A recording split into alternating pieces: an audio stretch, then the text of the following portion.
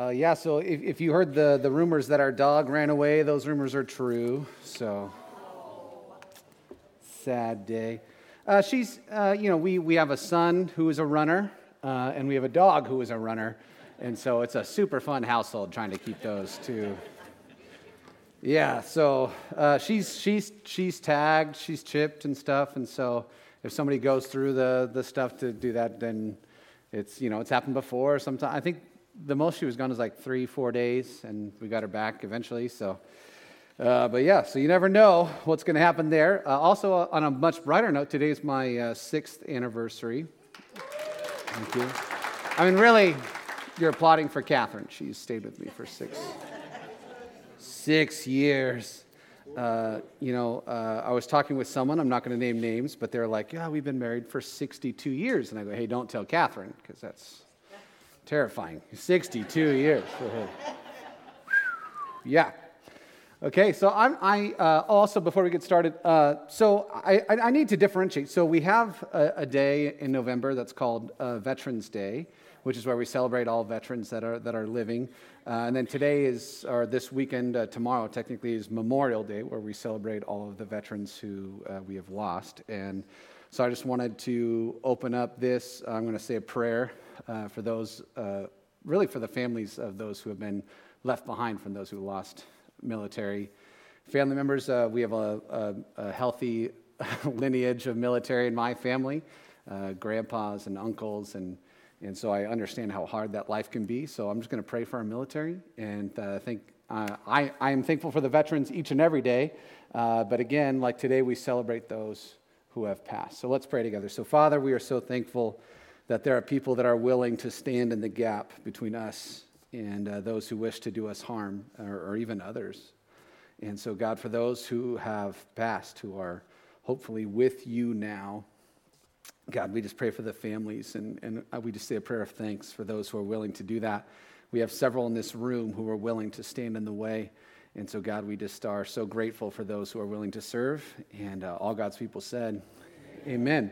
Amen. So thank you so much for joining us. This is week 3 of What Does the Bible Say About whatever topic we're going to talk about. And this week, we're going to talk about what the Bible says about the afterlife.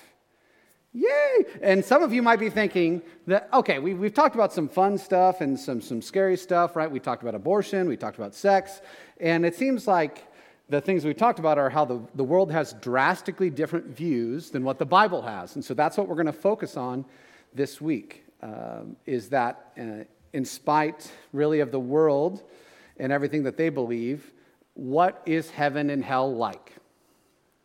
Right? What is heaven and hell like? And to prove my point that I truly believe that the world has, it's insane, really, when you think about it, the difference between what the world believes and what the Bible says about heaven and hell. And if you need to look no further than listening to country music to understand. And honestly, I have to confess something that is deeply disturbing, right? As a pastor, I have to confess to you a sin. I love country music. So, deeply in my soul, it didn't come from my parents. My parents both dislike country music. Well, Mom's getting on board, but Dad still, no. They're here with us, so thanks for coming, Mom and Dad. Yeah. Yeah. But country music, above all other secular genres, they sing about God, and they sing about heaven and trucks and dirt and guns and dogs, and yeah. And they sing about heaven, right? They do a lot. We have songs like I Believe, which is a really good one. I think is pretty solid. Outskirts of Heaven, Go Rest High on That Mountain, right? We have a lot of classic country music that talks about heaven and sometimes hell. And when I sing these songs in the car and I listen to them and I sing them and I realize that what they're saying is biblically weak at best when it comes to what they're saying. And I think as a matter to prove my point, I'm gonna play us a country song. So, yeah, my dad wouldn't let me play country music in the house, but guess what? I'm in charge now, Pops. That's right. Yeah. So thanks, Jay, for letting me borrow your guitar. So again, this song is not a bad song by any scope of the imagination. It's just the stuff that it sings about isn't, well, some people might think it's a bad song, but it just misses the mark biblically, right? So, Lord, when I die, I want to live on the outskirts of heaven, right? Yeah. Where there's dirt road for miles and hay in the fields, fish in the river, of course, yeah. Where there's dogwood trees and honeybees, blue skies and green grass forever. Lord, when I die, I want to live on the outskirts of heaven. Thank you, thank you.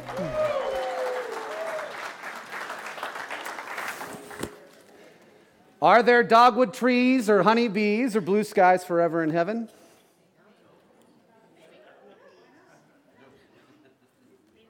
Well, let's find out what the Bible says about that. So, if I put together all the country songs that I love, there's a couple things that we would have an understanding of. One, that everybody wants to go to heaven, but nobody wants to go now, right?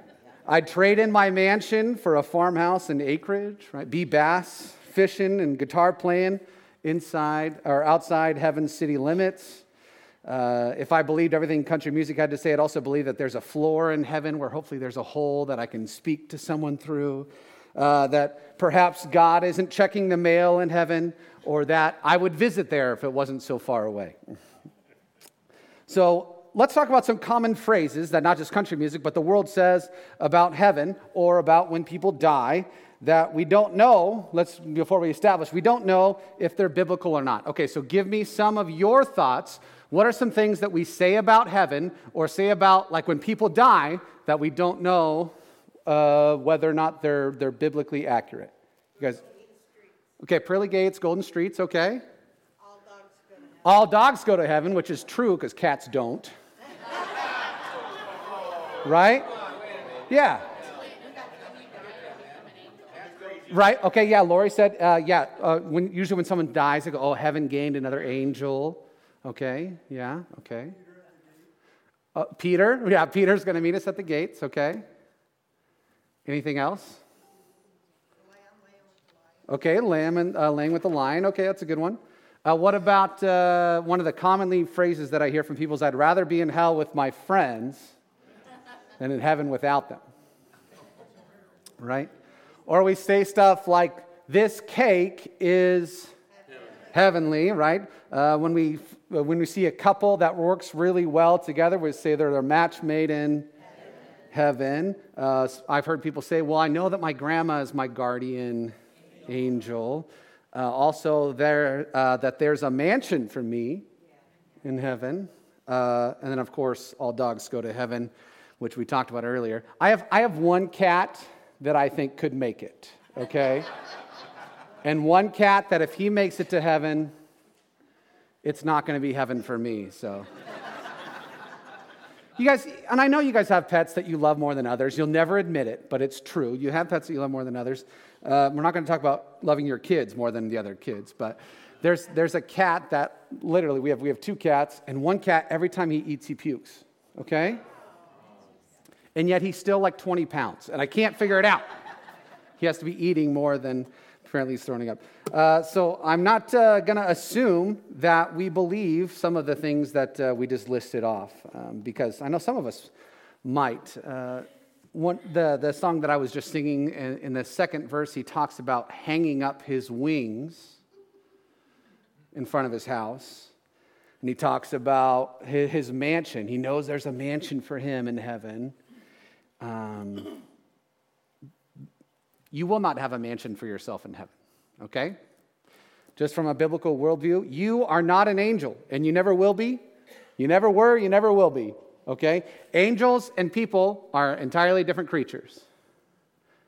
And I don't want to burst your bubble if you think that, that's true, but we're going to look biblically why it's not true. The thing that we know about heaven is basically everything that we value here on earth, we will not value in heaven. When you come face to face with Jesus, nothing else will matter but worshiping him for all eternity. So let's answer the question, what does the Bible say about the afterlife? So let's start with the basics. Our personhood, who we are, is made up of two distinct, entities, right? We have our physical bodies and our souls. Are we all in agreement there? Yes? Okay, some people are like, maybe, maybe not. Let's see where he's going with this. So immediately after we perish, right, our soul is separated from our body, and we will either spend eternity in one or two places. We'll spend it in heaven with Jesus, or we'll spend it in hell with Satan and his minions. So this is from, we're not going to spend time in one specific passage, but I would encourage you always, I want you to know that what I'm saying is true from the Bible. So take notes, write them down. I'm just going to read these verses. So, but I don't want you to flip there. We're going to be in a lot of passages today. We will spend a lot of time in Revelation because it tells us a lot about heaven. But this is Matthew 25, verse 46. Again, if you're taking notes, he's talking about two different parties. It says, "And these will go away into eternal punishment, but the righteous will have eternal life." So there's this separation, eternal punishment and eternal life. For those who believe in Jesus, heaven is a comforting fact that our pain here on earth is only temporary. We get to spend eternity with Jesus. Every time Jesus speaks of heaven or hell that we have recorded, he actually spoke with the knowledge that the Jewish people had of that time. So I was talking with Ben this week, Ben Ewing, and he was like, "Oh, hey, did you know that all of this stuff that Jesus was saying was Jewish thought?" And I was like, "Nah, that can't be true." Because he said a lot of stuff about heaven and hell that I'm like, well, Old Testament wise, it doesn't really flesh all this out. So again, I know we've talked about the historian Josephus before, but he was a Jewish historian, and he wrote down, this is what we believe, this is what happened, this is what we don't believe, and stuff like that. And so when he was talking about heaven and hell, it seemed, again, this is about 100 AD that Josephus is writing, so 60 to 70 years really after Jesus' burial and resurrection. He gives us a window into the common Jewish thought about what afterlife is, and it's crazy because it's almost exactly what we would believe as followers of Jesus. Almost exactly. So there's a weird passage when Jesus is talking about that there's a rich man and a poor man, and the poor man goes to heaven, and the rich man goes to hell. And it says the poor man, he is in Abraham's bosom, which is like, what? What does that mean? That's a weird thing to say. But it was a way that they were teaching. It was a place of peace, right? Your father's being on your chest. There's this peace that comes along from that. Whenever our kids are hurt, they want to be picked up, right? They want to lay with us. They want to be comforted. So it's eternal comfort. It's eternal peace. And so that was a common Jewish understanding. So that's why Jesus brought it up. It also talks about the torments of Hades and hell. And Jesus' view of the afterlife was that of a Jewish person from 30 AD. They had the complete understanding of what God's plan was. But what the Jewish people failed to believe and understand was that God's plan was for the entire world, not just for the Jewish people. But it still leads us to ask the question, right? What exactly is heaven? So what do we know about it? What does the Bible say about heaven? This is the fun one, okay? Heaven is the fun part. We're going to talk about hell here in a minute. I wanted to begin to talk about heaven by simply reading from excerpts from Revelation chapters 20 through 22. So again, I'm going to say the verse. I'm going to read it out. And again, if you're taking notes, please write these down. You can come back to them later. So this is a revelation from John, right? The disciple whom Jesus loved. And he's talking about the end times, right? Jesus has done all these crazy things. So this is the end of the book of Revelation. And he's describing in words that we can understand a place that we can't understand. So John is trying to use words that we can understand to talk about a place that we can't fathom, that we can't even understand. So I'm going to start by reading from Revelation chapter 21. This is verses 21 through 25. It says, "And the 12 gates were 12 pearls, each of the gates made of a single pearl. And the street of the city was pure gold, transparent as glass. And I saw no temple in the city, for its temple is the Lord God, the Almighty, and the Lamb. And the city has no need of a sun or a moon to shine on it, for the glory of God gives it light, and its lamp is the Lamb. By its light will the nations walk, and the kings of the earth will bring their glory into it, and its gates will never shut by day, and there will be no night there." Okay, then from Revelation 21, verses 18 and 19, "The wall was built of jasper, while the city was pure gold, clear as glass. The foundations of the wall of the city were adorned with every kind of jewel. The first was jasper, the second sapphire, the third agate, and the fourth emerald." Revelation 22, verses 1 and 2, "Then the angel showed me the river of the water of life, bright as crystal, flowing from the throne of God and of the Lamb, through the middle of the street of the city. Also on either side of the river, the tree of life, with its 12 kinds of fruit, yielding its fruit each month. The leaves of the tree were for the healing of the nations." Okay, so what do we know about heaven? There are 12 gates of solid pearl. Has anyone ever seen a pearl so big that it can make a gate to a city? Right? So again, he's trying to use words that we can understand to describe a place that we cannot understand. Okay, the city's made of pure gold, transparent as glass. What? Kind of gold's thing is that it's not transparent. Gold's thing is that it looks like gold. So it's kind of interesting that the streets are made of gold and the city's made of gold that's transparent. There's no temple. Why is there no temple?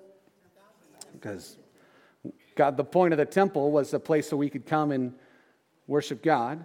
So now we're in the place where God is, so we don't need a temple. There's no sun or moon because we have Jesus. And when I was thinking about that, if you're part of Ben's Bible study on Thursday night, we're going to get to the part where Moses receives the 10 Commandments. He goes to be in communion with God. He goes to be with God. And when he comes down off the mountain, they have to put the veil over his head, right? Because he's shining so brightly. Just being in the presence of God made him like glow. And so when we're in heaven, the glory of God, his glowing will just fill every area. We won't need any external source of light because there's so much light emanating from Jesus. The walls are built of jasper. The walls of the city are adorned with every kind of jewel: jasper, sapphire, agate, and emerald. I'm kind of a simpleton. I'm not that bright sometimes. I had to Google what jasper looked like because I had no idea. So if you're out there like, what's jasper look like? You're not alone, okay? I had to do it too. The river of the water of life was bright as crystal, flowing from the throne of God. I've seen a lot of rivers in my life, and none of them have been as bright as crystals. And there's the tree of life yielding its fruit. So it's more beautiful than any of us could ever imagine. It's more intricately designed than any of us could ever imagine. The other thing that I think is crazy is here on earth, we're trying to hoard is really, today we wouldn't try to get emeralds or jasper. Some of us might still be into hoarding gold. But for the most part, we're just, the world is trying to hoard wealth, all the things that it can. And yet in heaven, God uses gold, such rare gold that it's transparent, to make the streets, the stuff that we walk on, because money is not important. So the timeline is kind of hard to explain about the book of Revelation. It's difficult because John describes an event, and then he's got to go back and talk about how we got there, and then he describes another event, and then hey, before I get there, let me come back. Do you have anybody that tells stories like that? Like they start to tell you a story and Lisa was there and Jessica. Well, first I got to tell you about Jessica's husband. And then it's like, okay, well, There's too many people in this story. Just tell me the people I'm supposed to care about, okay? And that's kind of what John does when he's telling this story, and it goes forward and backwards, and it's kind of hard to understand the timeline. And I'm not here to try to explain that. I'm just trying to get us in basic understanding of what heaven is going to be like, what the end times with the Lord will be like. The thing that I think is the most important is that Paul tells us, and he reiterates several times, but this is from 2 Corinthians 5:8, he said that he would rather be in heaven than on earth. And if you don't, like I love my wife and kids and my life here, but when God calls you to heaven, you won't be like, oh, I wish I was back on earth. Every time we see that in movies or in books where they're like, man, I just want to go back, that is not what it's like.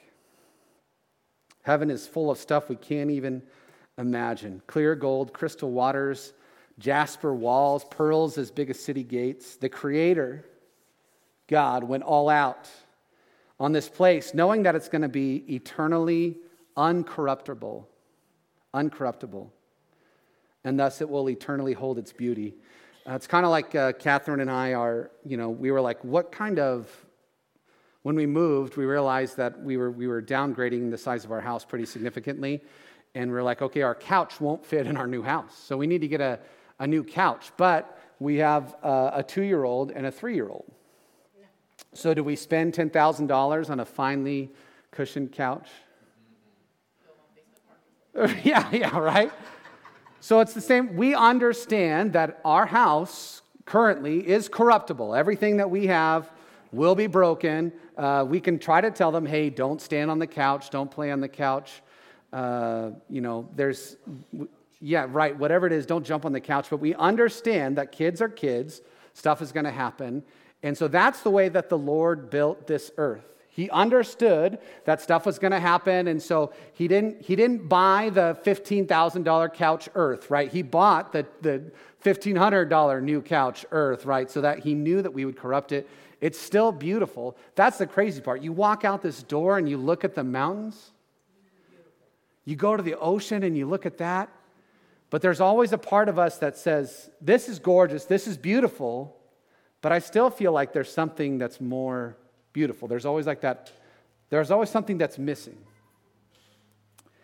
And that is our longing for heaven, where God has created something that's completely perfect, completely uncorruptible, because he knows it will be that way in perfection forever. Everything here on earth is passing away, but the beauty that heaven is described at the end of Revelation, that is forever. It's for all eternity. Some other facts that the Bible teaches us about heaven, if you're taking notes. I don't really have time to break these down further because I only get 2 hours in the morning with you guys. Thanks for laughing. Okay, John 14:2, right? Jesus tells his disciples that there's a house with many rooms in heaven and that he's preparing a room for us. It's not a mansion, it's a house with many rooms. So we get to live in a commune together. Some of you say, amen, hallelujah. You introverts are like, what, why? 1 Timothy chapter 6, verses 7 and 8 tells us that we can't take anything with us. That's another common phrase that I forgot to mention earlier. You can't take anything with you when you go. Can't take anything. That was 1 Timothy chapter 6, verses 7 and 8. We got Revelation chapter 7, verses 15 through 17. Again, that's Revelation chapter 7. I'll give you my notes later if you want to look this stuff up too. But it tells us that there's no more hunger, thirst, or scorching heat. He makes it abundantly clear. He throws that in there, which is kind of interesting. It's like, okay, no more scorching heat, I get it. Well, there's no sun. There's no sun to beat down on us and make it crazy hot. I was talking with one of my friends this week, and we were talking about what's the temperature set in heaven? Right, because if we asked some of the people in this room, the thermostat's set to 74, 75. But if we ask some other people like me, 68, right? So who knows what the temperature is going to be in heaven? But at least there's no scorching heat. We got that, okay? Psalm 16:11. So David the psalmist, he's talking about being in the presence of Jesus. And he says, we will have the fullness of joy. just being in his presence. So joy like you have never experienced in this life, you never can experience, you will have in the presence of Jesus. And in Matthew 22, verses 30 through 32, he's talking with some Pharisees about stuff, and he talks about the fact that there is no marriage in heaven. You're not married when you get there, and you're not married there. So there's no marriage in heaven. And some of you are like, hallelujah. It's my anniversary, and I'm like, man, I want to be married to my wife for all eternity. She's so amazing. And she's like, but some days I think that she's like, I can't wait to die to get away from, till death do us part, can't come soon enough.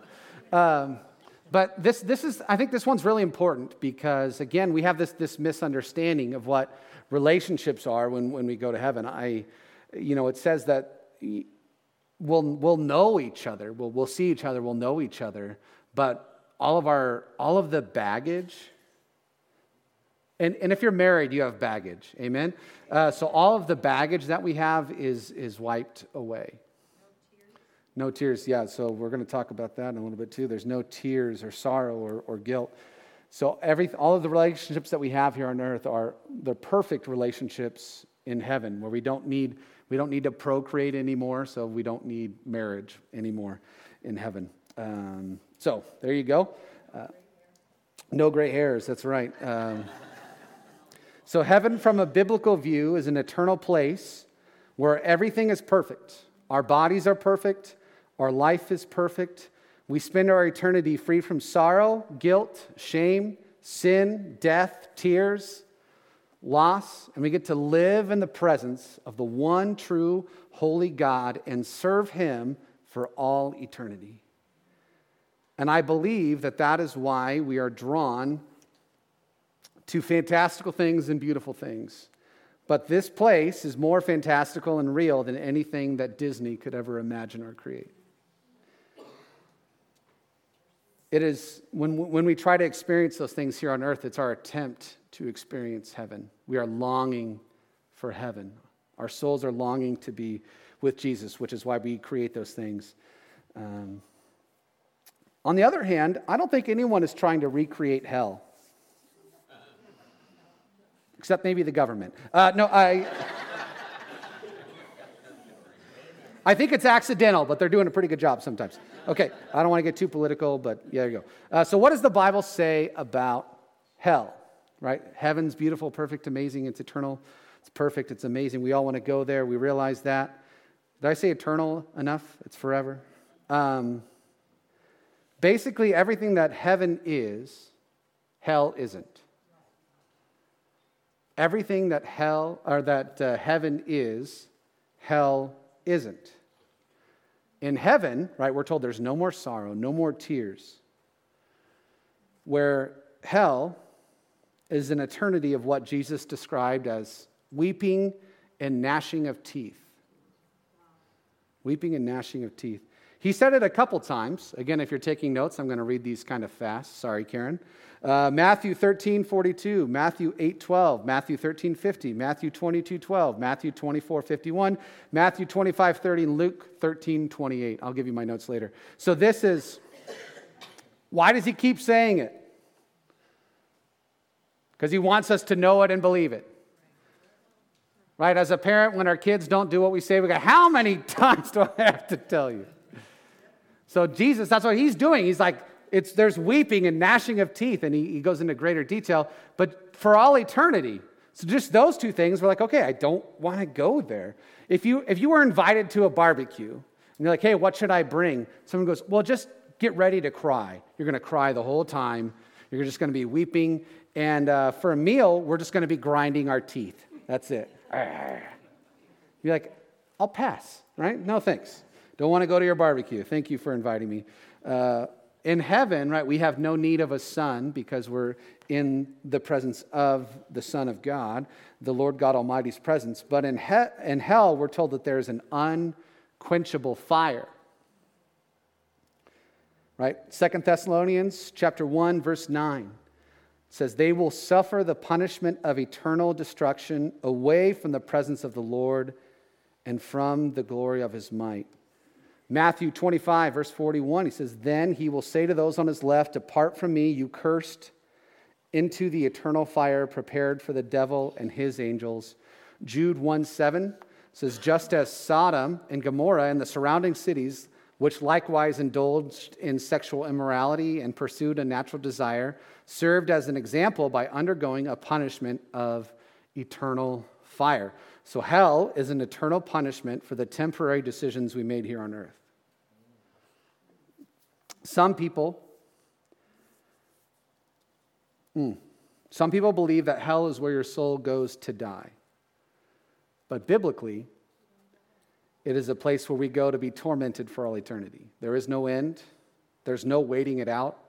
It is literally an eternity of regret, shame, pain, fear, anxiety, and all the other emotions that we hate to experience in this life. A lot of times when we're going through tough things here on earth, the biggest encouragement that we can get is, if there's nothing we can do to change it, is, hey, it's not forever.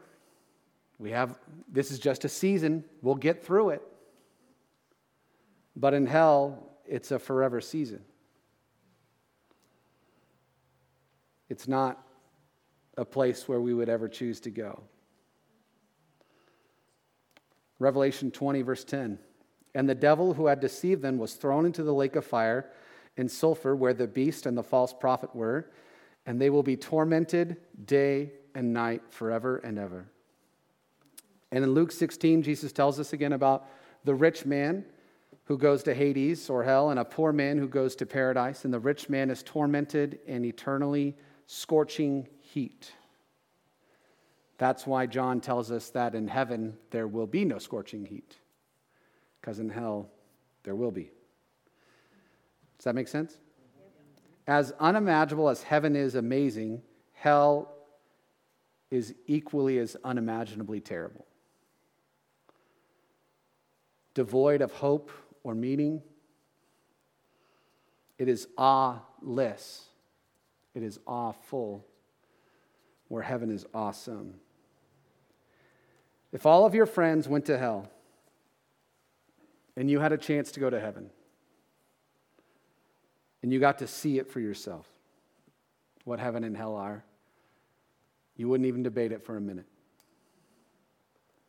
Hell is eternal fire. Heaven is eternal crystal rivers. Hell is eternal punishment. Heaven is eternal peace. Hell is eternal darkness and despair. Heaven is perfect light and eternal joy. There should be no question to us where we should want to go. There is nothing that hell has to offer us that should be tempting to us. There is nothing that hell has to offer us that should be tempting to us, even for a fleeting moment. So why do people still go to hell? Jesus paid our way for us to go to heaven, and yet a majority of the people that we know, they're dying and they're going to go to hell. And it's a depressing fact that should jar us into telling more people about Jesus. Revelation chapter 20, verses 11 through 15. It says, "Then I saw," again, this is John, he's writing about what's going to happen. It said, "Then I saw a great white throne, and him who was seated on it. From his presence, earth and sky fled away, and no place was found for them. And I saw the dead, great and small, standing before the throne, and books were opened. Then another book was opened, which is the book of life. And the dead were judged by what was written in the books according to what they had done. And the sea gave up dead who were in it. Death and Hades gave up the dead who were in them, and they were judged, each one of them according to what they had done.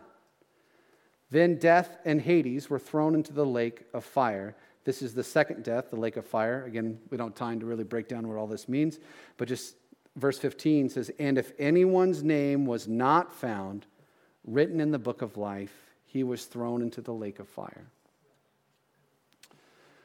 All the things that we're doing in this life are being recorded.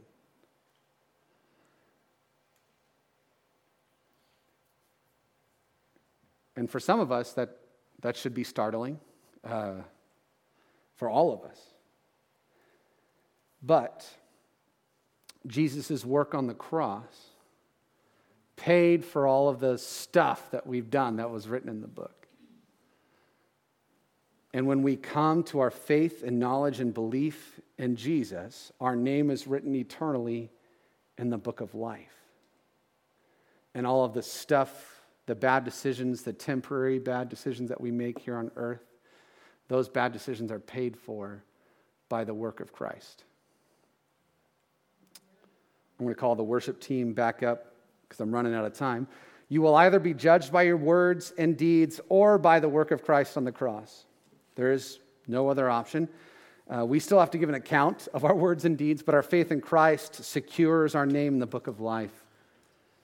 From beginning to end, remember, it's all about Jesus. Everything's about Jesus. He isn't our get out of hell free card. He is the Almighty God who has prepared a place for us if we want to be with him. So my question to y'all is, do you want to spend eternity with Jesus? I hope the answer is yes. I hope so. If it is heaven, you can, if you haven't put your faith in Christ, if you haven't been baptized, there's no better day than today. And so if you want to make that decision, we'd love to hear from you. We'd love to talk with you. If you still have that communication card, write that down. Hey, I want to talk to someone about putting my faith in Christ.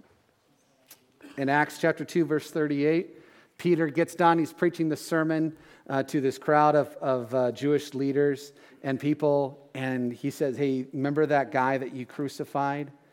That was Jesus, the Messiah. And they have this deep longing they have this deep regret. They go, how then can we be saved? And Peter tells them, repent and be baptized. I want each and every one of you to spend the afterlife with Jesus and his followers.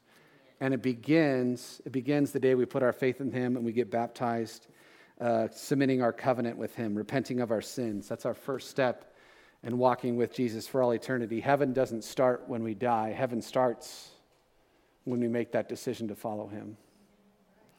I'm going to pray for us and then we're going to sing to Jesus. So Father, we just ask that you would help us all to focus on the things that are important to you, not to us. God, you are so mighty, so grandiose. Heaven is such a beautiful, amazing place, and hell is the total opposite. So God, help us to bring as many people with us as we can into heaven. God, help us to live for you so that we can spend all eternity with you. Thank you for paying for our sin. God, you're way more gracious than we could have ever even imagined. So thank you for paying for all of it. God, we love you. We're excited to spend eternity with you. And all God's people said, amen. Amen. Amen.